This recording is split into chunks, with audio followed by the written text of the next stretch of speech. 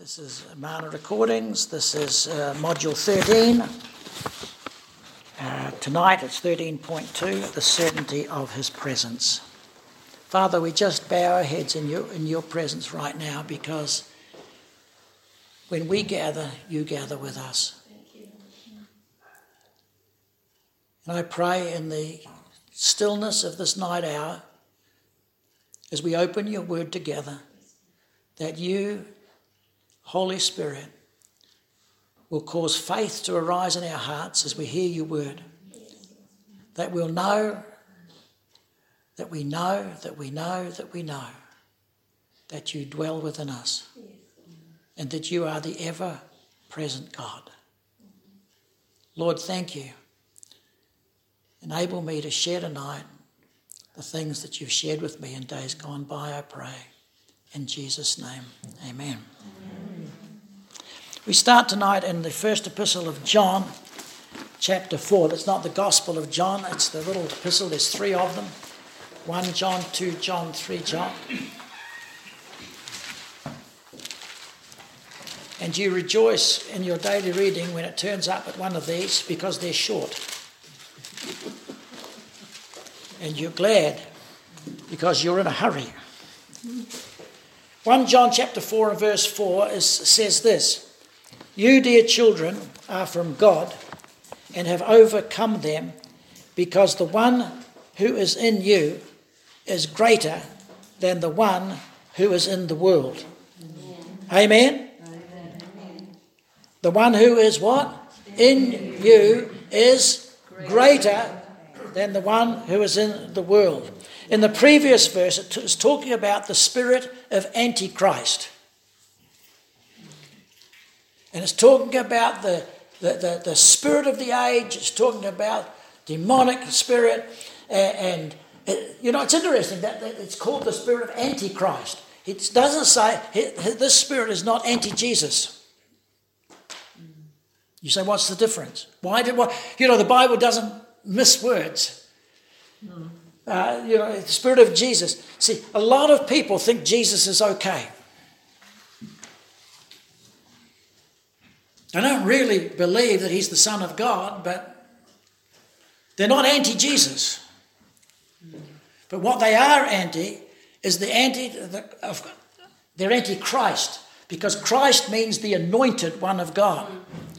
The one who carries this manifest presence of God, the Son of the living God, manifesting God in the flesh. They are against that. Jesus as a man is okay. But Jesus as the Christ, the anointed one, the anointed Son of God, boy, that spirit is against that.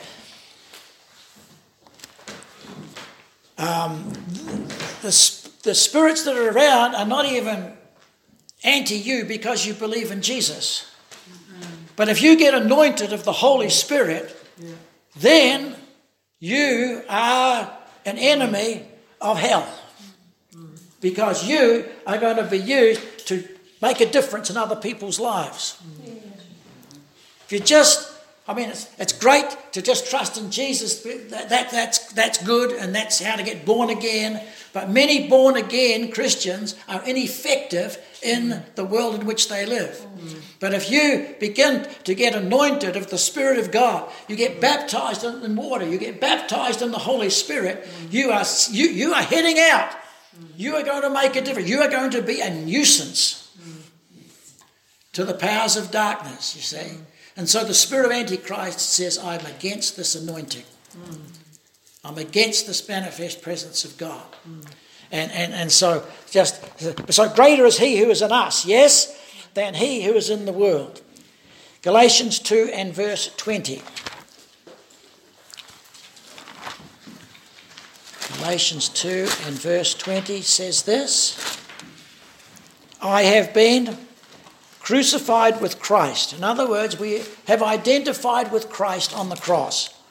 And I no longer live, but Christ lives in me. And the life I live in the body, I live by faith in the Son of God, who loved me and gave himself for me. And then it says, I do not set aside the grace of God. We'll talk about that next week. So, Here it is. Christ lives in me. That's the key. That's the great truth. This Christ, this anointed one of the Holy Spirit, he lives in our lives. Yes? And so and the life I live by faith. I live by faith in him. I believe this. That's all it says. I believe this. That Christ lives in me. Hallelujah. All right. Revelation 3:20. What does that say? Someone quote it for me, please. Off by heart. Here we go. Behold, the old King James Version, I stand at the door and knock, and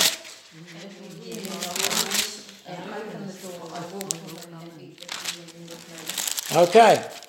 So, Jesus is standing at the door and knocking.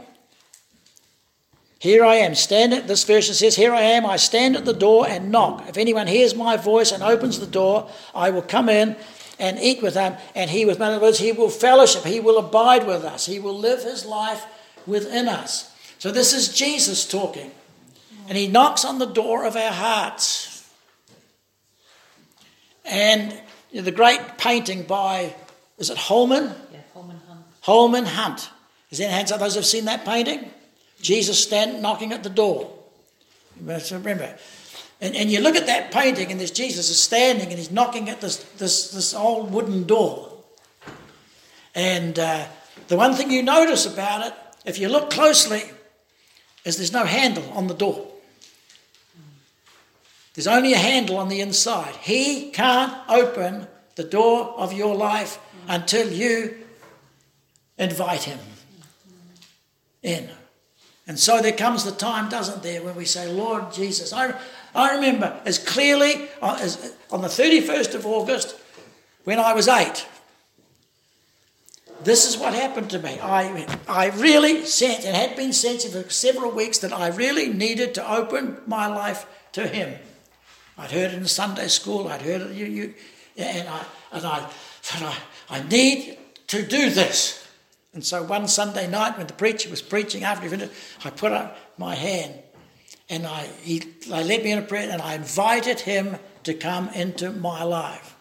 Imagine saying, Lord Jesus, I'm opening the door of my life.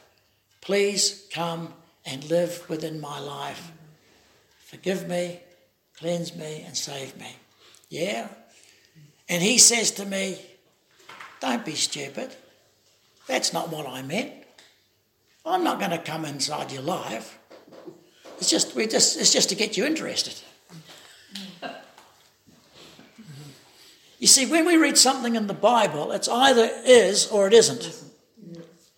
But I has the simple faith at 8 years of age that if I would open my life to him, his Spirit, the Spirit of Jesus, would come into my life and begin to live his life through me.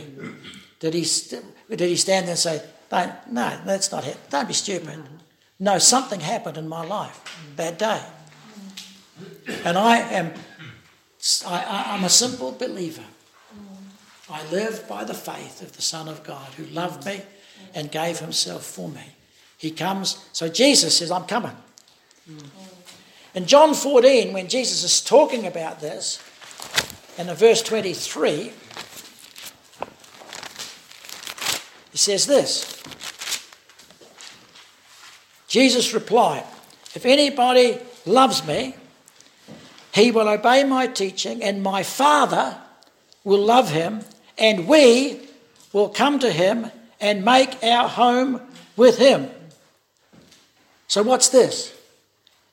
This is Jesus saying, if you will invite me in, the Father and me will come and abide with you. You say, what? Yes. God, the Spirit of God, the Holy Spirit, the Spirit of God will come, and the Spirit of Jesus Christ will come. They are God, and they will come and take up residence in our life. Yes? That's what it says. That's what Jesus said. Okay. So let's go to 1 Corinthians 3 and verse 16. There's a lot of good verses in the Bible, chapter 3 and verse 16.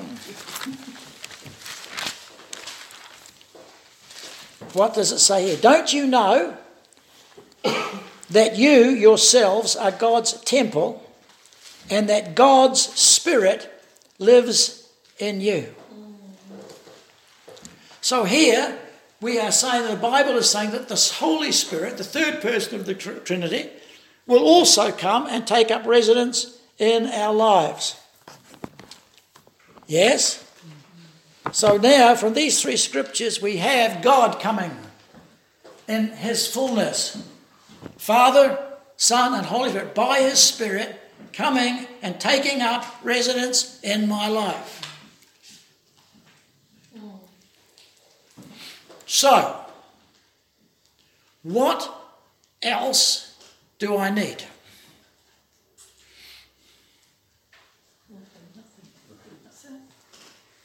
Nothing. If you think of it, if we've received by faith, when you open your heart to the Lord and you received God and he came into your life and the Holy Spirit came and the Spirit of Christ came and the Spirit of God the Father came and took up residence in the 301 and take up residence in my life, what sort of life would I expect to have? Pretty good, I would imagine. And when I hear people singing, there's a few songs like this, Lord, I want more. I want more. And I'm saying, how much more do you need? Yeah. You're not going to get any more. Now I know we want more of the anointing. It's not more, it's a matter of releasing what we've already got. Let me take you some more scriptures. See, we misunderstand. Colossians 2. You say, wait a minute, you're blowing my mind. Good. It needs blowing. Colossians 2, verse 9 and 10. Look at this. Paul is writing about this. See, the great thing about Paul this was an amazing revelation to him. He was just, what? If this is true, then, whoa, I'll never be the same. Verse 9, for in Christ all the fullness, this is verse 9, Colossians 2 verse 9, for in Christ all the fullness of the deity lives in bodily form. Here, take it for a minute. In Jesus, the fullness of the deity. What's the deity? Father, Son, Holy Spirit. The three. In him, the fullness of the deity dwelt in Christ. Yes? Hallelujah. All right. And you have been given fullness in Christ, who is the head over every power and authority. So what does this mean? This means that in Jesus was God. And so the fullness of the deity dwelt. He was filled with the Holy Spirit. He was filled with the Spirit of God. And he walked this earth. And you and me have been given this fullness in Christ. In other words, when we receive Christ, we receive the lot. Father, Son, and Holy Spirit. John 1:16 says in the Authorized Version, of his fullness have we all received, and grace upon grace. When you receive Jesus, you imagine, you say, well, Lord, I'm going to receive the Lord. And the Lord looks down, oh, it's Ian. Okay, oh, well, hey, wait a minute. Maybe just a little bit. Maybe just, let's start with 5%. Now, 5% of God is still a good deal. 20% of God is a good deal. But that's not what happens. That's not the deal.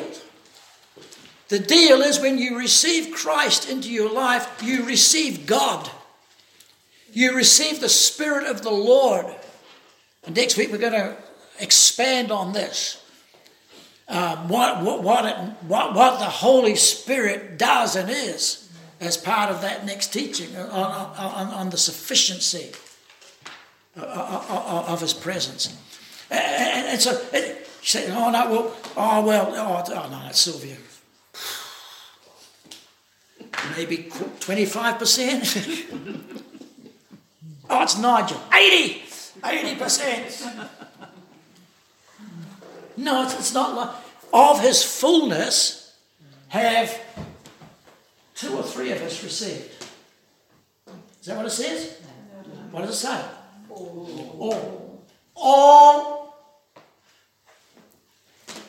When you receive Christ, we receive Him. His presence comes and begins to abide and to live in our lives. Hallelujah. Colossians 2, where did I get to? Verse 9. That was only verse 9. Oh no, verse 10, yeah. You've been full in Christ. Yes. In other words, we are complete. Another verse says we are complete in Colossians 2 and 10, yeah. Now this Colossians 1:27 is Christ in you, the hope of glory. Let's go there. Colossians chapter 1, we're just here, just at the back of the page. Here we go. See, Paul is saying this. He says this mystery, he's talking about the mystery. I think Paul in his books talks about 5 mysteries or 7 mysteries, and this is one of them. And he's talking about this mystery.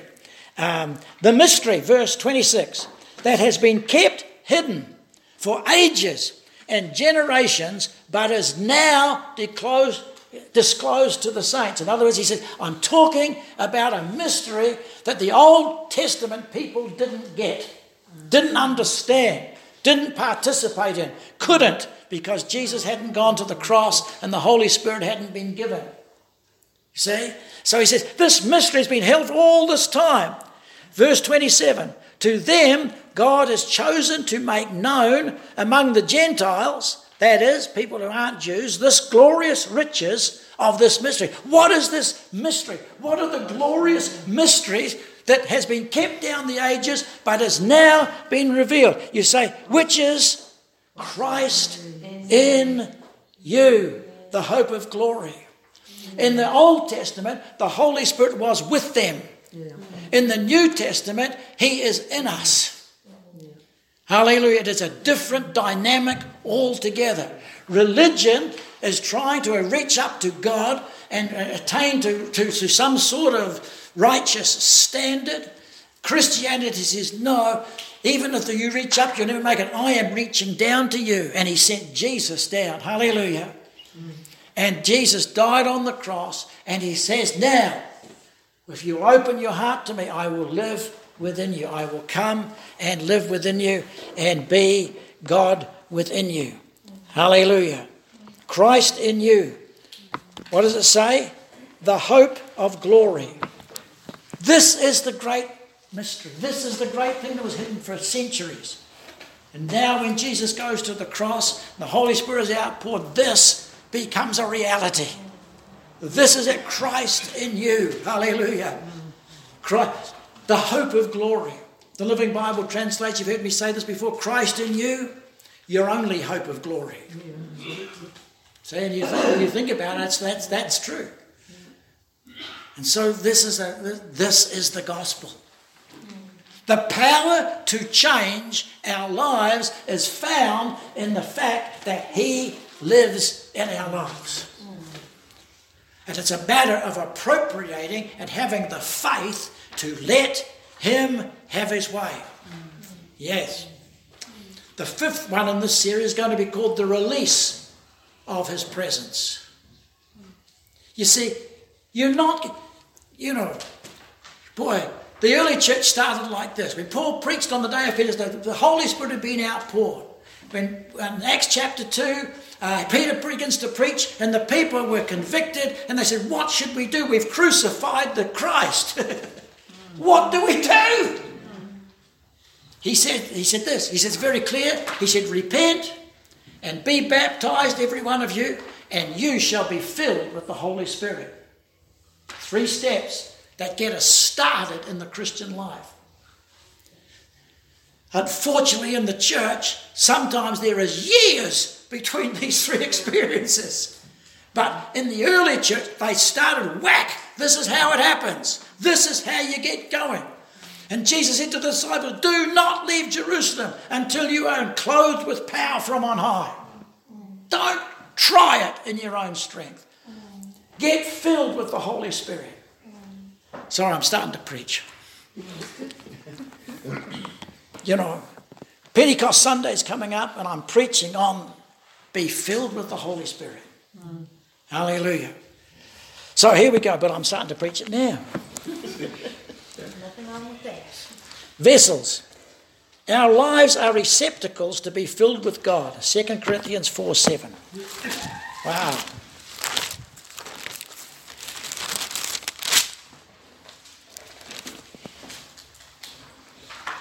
What does it say? But we have what?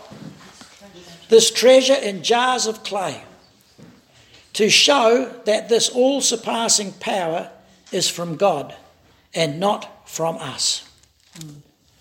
What's the treasure? His name is Jesus. We have this treasure. We are just earthen vessels. We are just pots. All different shapes and sizes, for all different tasks. But the value of my life is not found in my good looks. Leslie, that's very unkind. To burst out laughing at that point is not appropriate. Very funny though. Yeah, you held it back. All right, good girl. The value of my life is Christ within me.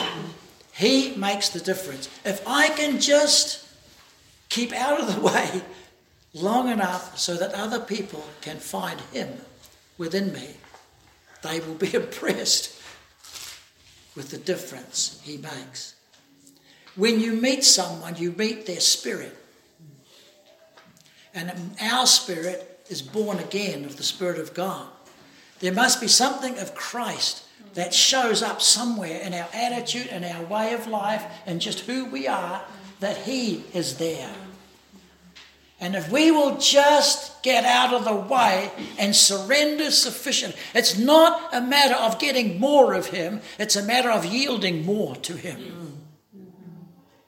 It is futile to be running around asking God for more when he's given us the Father, Son and the Holy Spirit. You know, he's there. Hallelujah. By faith we trust that he's there. Blessed be God. So what's the problem? The problem is us. The problem is we're not yielded to it. The problem is we're not thinking about it. We're so much thinking about ourselves, we don't think about what he can do.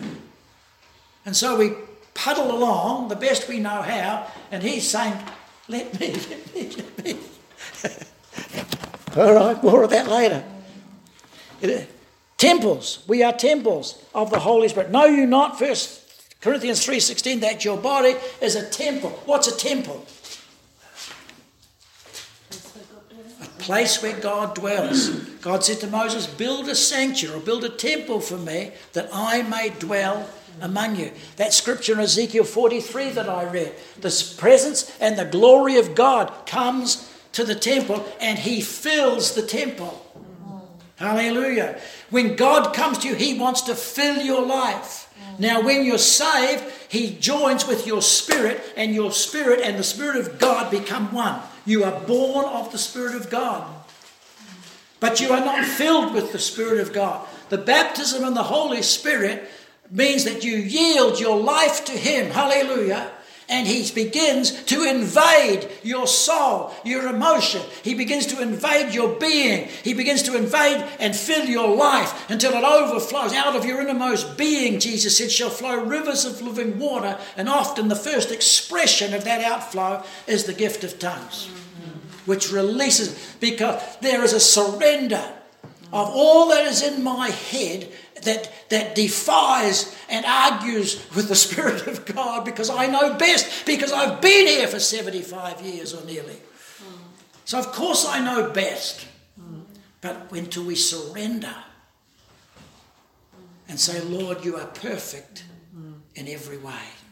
Boy, I could have prophesied when that song was being sung on Sunday morning. The anointing on it. Because when we go along, we have to come to a conclusion that his way is perfect. And we argue with that. Oh, no, it's not. I've been around a while. Don't you tell me what to do. And so these arguments go on in our body, soul and spirit. 2 Corinthians chapter 6 and verse 16.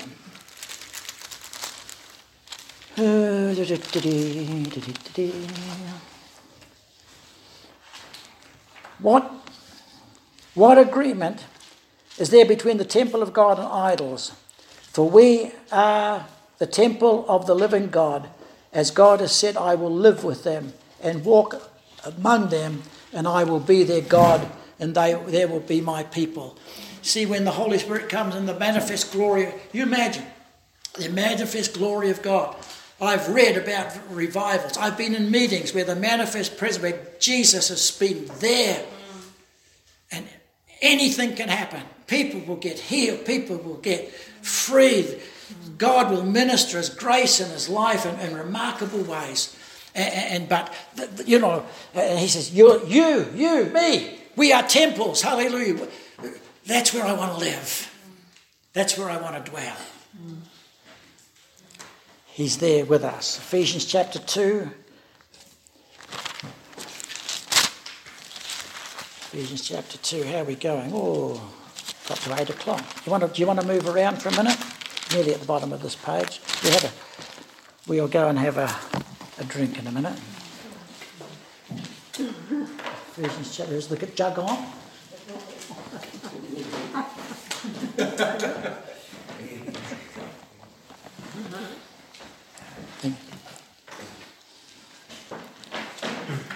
What does it say here? Is that what I'm looking for? 19. Ephesians 2:19. Consequently, so there's a thing that's gone before this when you read the word consequently, and it talks about Christ being reconciled to Christ and so on. Consequently, you are no longer foreigners and aliens, but fellow citizens with God's people and members of God's household. Yes? Built on the foundation of the apostles and prophets, with Christ Jesus himself as the chief cornerstone.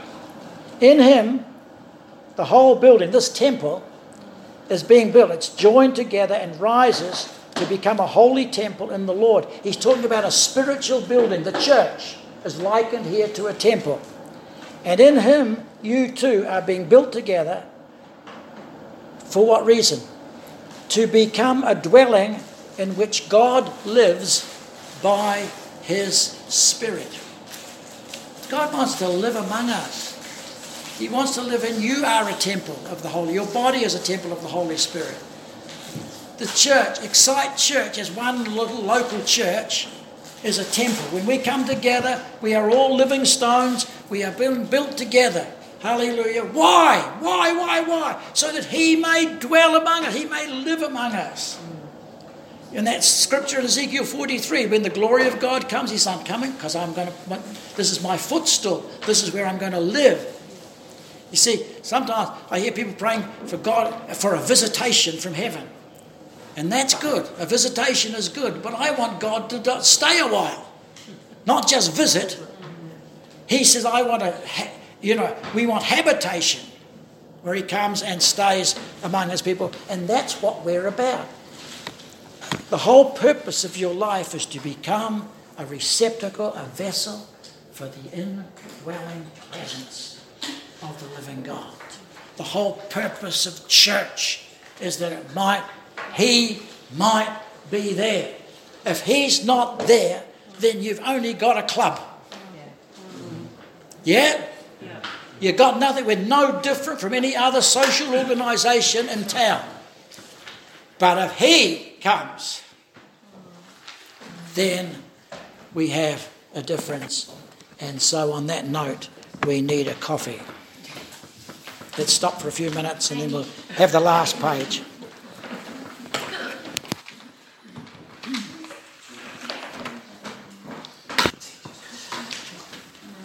Okay, top of page 2, it says, the certainty of his presence within enables us to function confidently. Philippians 4 and verse 13, let's read it together. I can do everything God asks me to with the help of Christ who gives me the strength and the power.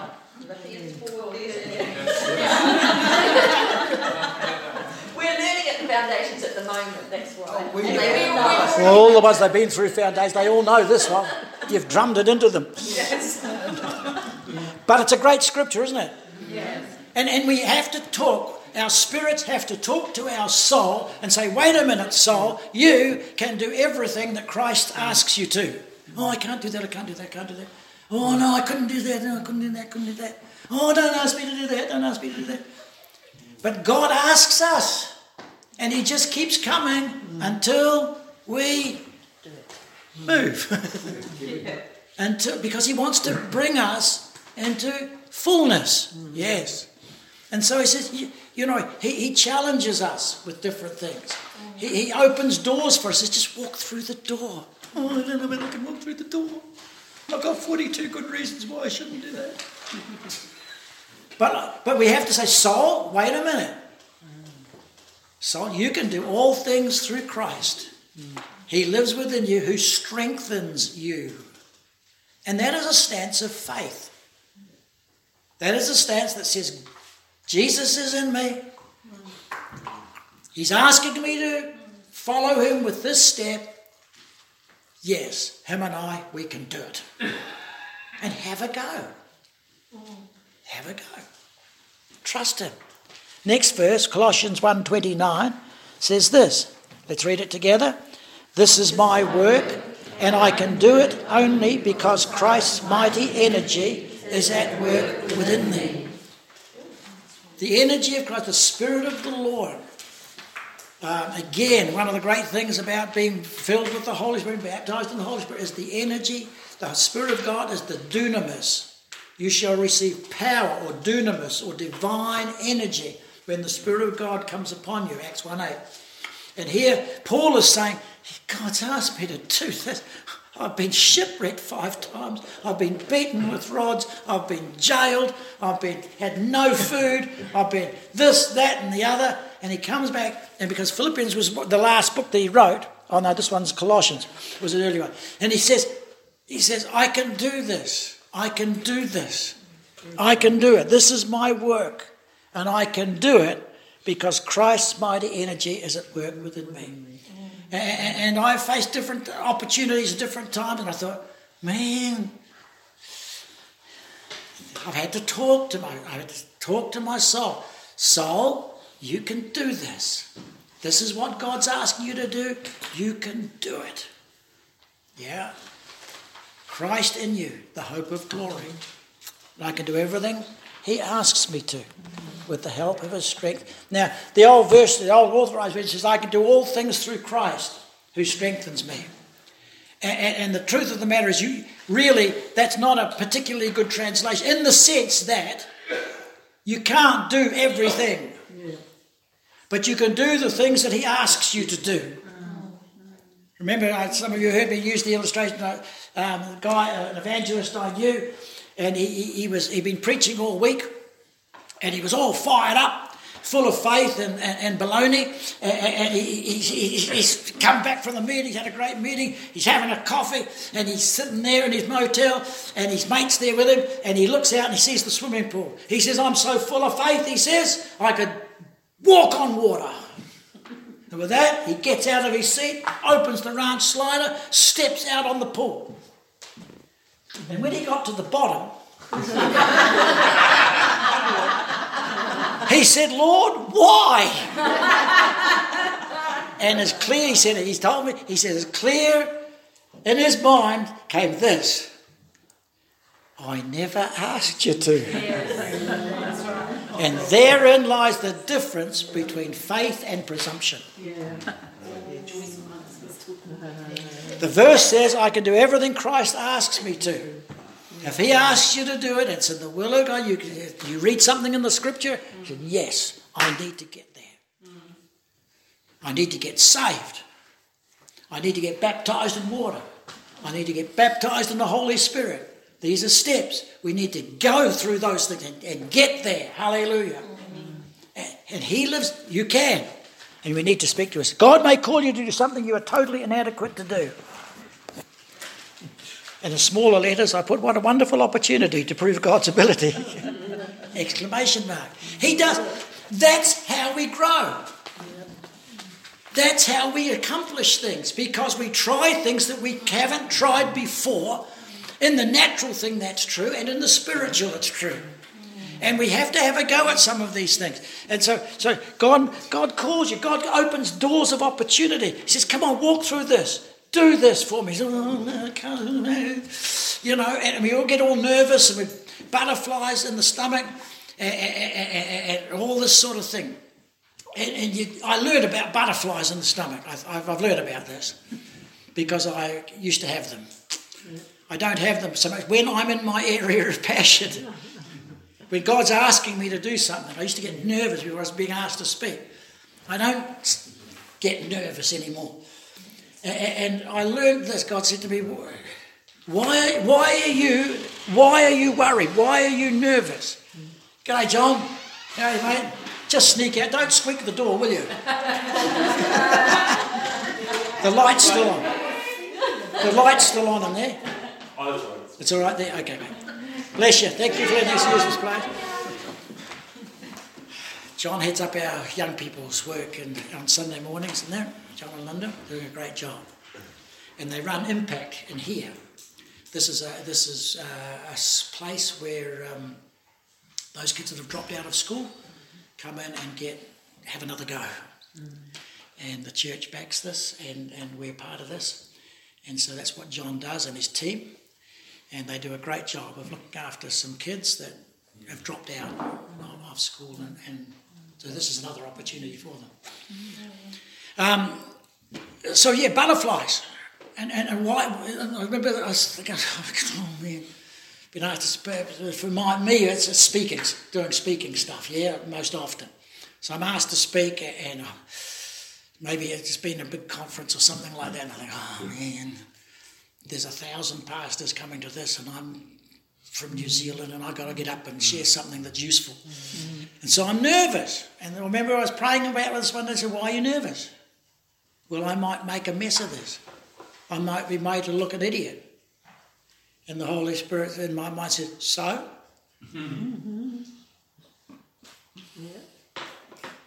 And the truth of the matter is, and God tests our motives sometimes.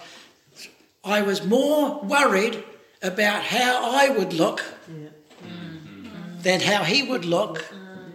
And instead of focusing on delivering the message that God had given to me that would bless these people and transform some of them. Yes, I'm worried about myself. Looking at an idiot. So I got butterflies. I'm nervous. Well, if I'm worried about myself, I need to be nervous. So I've had to learn to focus on what he asks me to do, and I've got to deliver this thing. Hallelujah. I'm trying tonight to get across to you that Christ lives in your life. And I've got to deliver it. Hallelujah. And I've got to get it into your spirit. I've got to, sometimes there was the advert they used to, for toothpaste or something, or toothbrush, and you used to open the heads, the old flap tops. Yeah.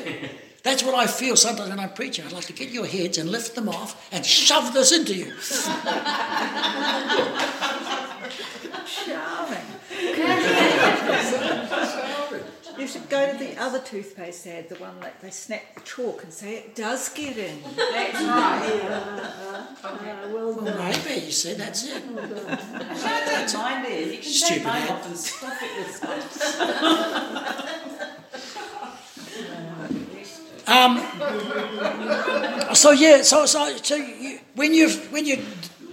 We've got to forget about ourselves. A lot of our anxiety is ourselves. We're so filled, we're so focused on ourselves and how people are going to see me. I've been asked to sing. Oh, what if I miss a few notes? Well, you're going to look an idiot. I've discovered God doesn't matter. He doesn't mind me looking at an idiot as long as he looks good.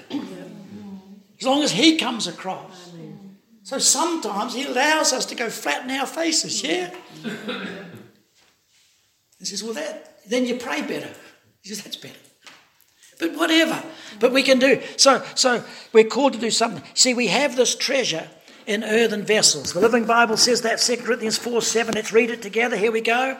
This precious treasure, this light and power that now shines within us is held in a perishable container, that is, in our weak bodies. Everyone can see that the glorious power within must be from God and is not our own. The beautiful thing about when God steps in and starts to heal people, starts to do things, is that, if nobody else knows, you know that it's him.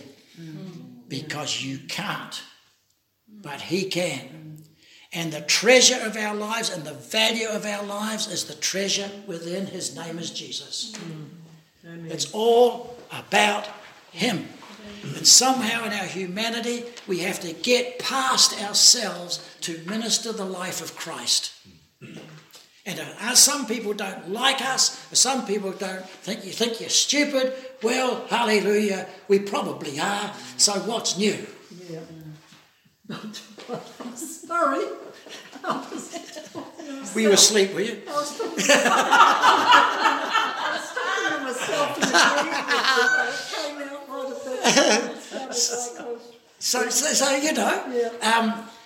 but see, God will ask you to do things that you can't do. That's the opportunity to show that it's him and not us. And he stretches us. And we walk by faith, and we begin to learn how to walk by faith, and people see that God is working, hallelujah, through us. When weak people win great victories against great odds, other people glorify God, and you know it was him and not you. 1 Corinthians 1:30. All right. See, he is adequate. He is all that you're going to need. Verse 30. It is because of him that you are in Christ Jesus, who has become for us wisdom from God. That is our righteousness, our holiness, our redemption. Therefore, as it is written, let him who boasts, boast in the Lord. If you need wisdom, he is our wisdom. You need righteousness, he is our righteousness. You need holiness, he is our holiness. It is not a matter of us gritting our teeth, and we just need to let Jesus be Jesus. Yes. Hallelujah. Paul talks about being clothed. Put on the Lord Jesus Christ. But he's there. He's within us. Yeah, he's there. And we need to let him have his way in our lives. Colossians 1:25 and 27. The mystery is this: Christ in you, the hope of glory. Philippians 2:13. For as God who is at work within you, both to will and to do of his good. Who's at work within us? Christ is within us. Hallelujah. He's the one. He can do it. What did they say? You shall call, Matthew 1:23, you shall call his name Emmanuel. He shall be called Emmanuel. What does Emmanuel mean? God with us. When Jesus was born, this was written across his life. Emmanuel, God with us. And he is in you. He's with us. He's in us. The certainty of his presence is something we need to know. Imagine if I was to play tennis. I'm going out to play tennis on Saturday, say, and there's a good player going out to play. Say I'm going out to play Pastor Paul. And so before I go out, I happen to know, and I happen to have the ability to get the spirit of Roger Federer into my life. So before I go, I make the deal and make the transaction, and the spirit of Roger Federer comes into my life. So, So cool. 2:00 on Saturday afternoon, I go out onto the tennis court. How you going, Paul? You all right? Yeah, mate. You probably beat me, do you think? Probably, he says. I don't think so. Oh, well, that's good. So we have a bit of a rally, and I'm just fine. Cool. I win the rally, and so it's me to serve. So I said, righto, Roger, here we go. So I throw the ball up. Boom! Paul goes back and picks it up. Because he never saw it.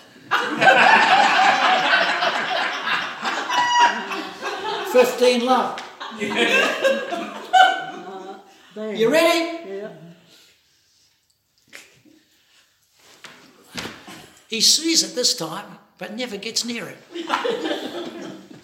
30 love. And off I go. I'm up 5-0. He says, I didn't think you could play like this. Oh, no. I don't often play like this. And I take him to the cleaners. But as I'm going along in the game, I think, man, I'm playing well. I've got a bit of strut on, yeah. You ready? Yeah. Man, didn't think you could. You mind, you ready? Boom! Down I take him down. And I'm starting to feel good. So he returns a couple. And I'm playing. And I think to myself, I go, Roger, I can handle this, leave this one to me. But into the net. And again, leave this one to me, mate. It's all right, Roger. I can do it. Paul wins that set. Unbelievable.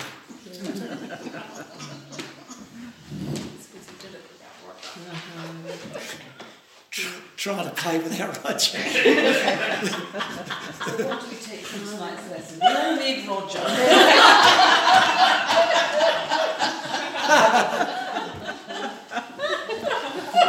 The thing is that you and I are possessed by the champion of life.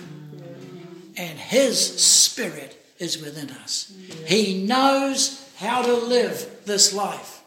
He knows who you are. He knows how you work. He knows how you function. He has a great attitude. He knows he is the champion of life and he lives in me. And we say, yeah, leave it to me, Jesus.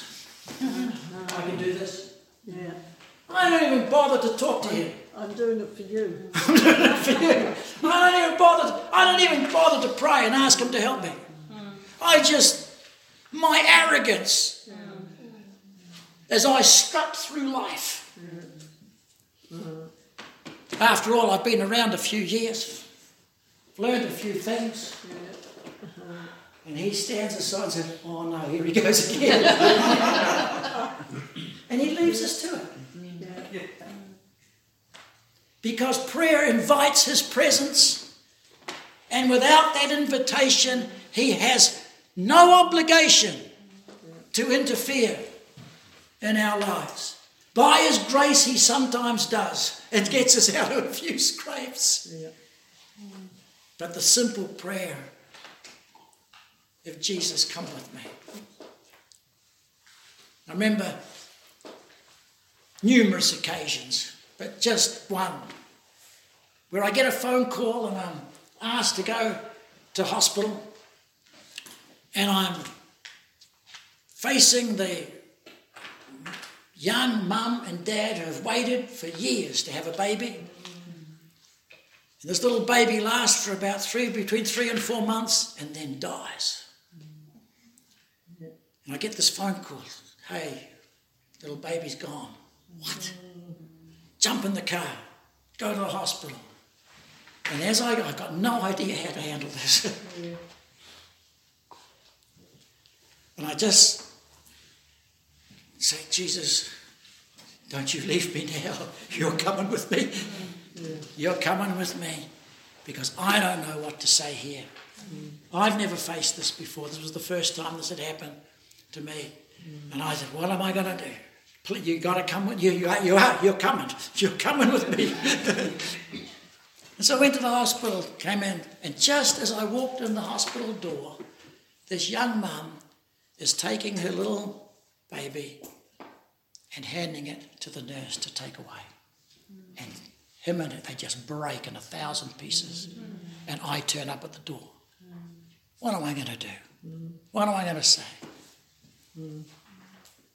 If he's not with us, we do stupid things. I found, to my amazement, of course I just cried with them, just put my arms around them and held them for I don't know how long. We just cried together. And then we sat. And what did I say? Nothing. We just sat, and I sat with them. Now you've got to know that for me to say nothing is moving in the miraculous. But at such a time, sometimes we just talk, but it's nonsense. It's of no use whatsoever. And I just said, and after an hour or more, they said, oh, we're ready to go. I said, okay, I'll come and see you again later. And walked out, never said a thing. Some months later, I was round visiting them, and they said, you know, what you did for us on that day was the most beautiful thing that could have ever happened. That you just came, you cried with us, and you sat with us. Yeah, I was there. See, Jesus is like that. He just comes and he's there. Now, if I hadn't had his presence with me, I probably could have said all sorts of stupid things that would not have been helpful at all. And just to talk because I didn't know what to do. So that's his presence with us. That's the presence of God that transforms our environment, and he walks into the room with us. Yes? That's Christianity. Let's pray. Father, thank you. Thank you for the certainty of his presence. Lord, you're with us. You'll never leave us nor forsake us. Thank you. But Lord, so often we strut through life. We strut across the stage of life and leave you waiting in the wings, longing to be brought into the game, but never really asked. And so we live at a minimum instead of a maximum. And all the time you're waiting to help us, to give us words of wisdom, to help us to say the right thing, to go to the right place at the right time, to do the right thing for the right person. And all the time we're just walking through life and leaving you, Lord Jesus, the champion of life, silent, dormant, uninvited. Lord, I pray that we will determine to be more focused on you rather than just on ourselves, and ask you and invite you and be conscious of your presence within us more and more, and so that we can learn to walk with you and to work with you, not just for you all the time, so that people's lives might be beautifully helped. Oh, Spirit of the living God, fill us right now with a sense of your greatness, your perfectness, your love, your embrace, your warmth. The fact, Lord, that you want to be with us is an amazing thing, but you do. You care about us. Not only that, Lord, you care about all those that we come in contact with. Help us to let you make a difference to them.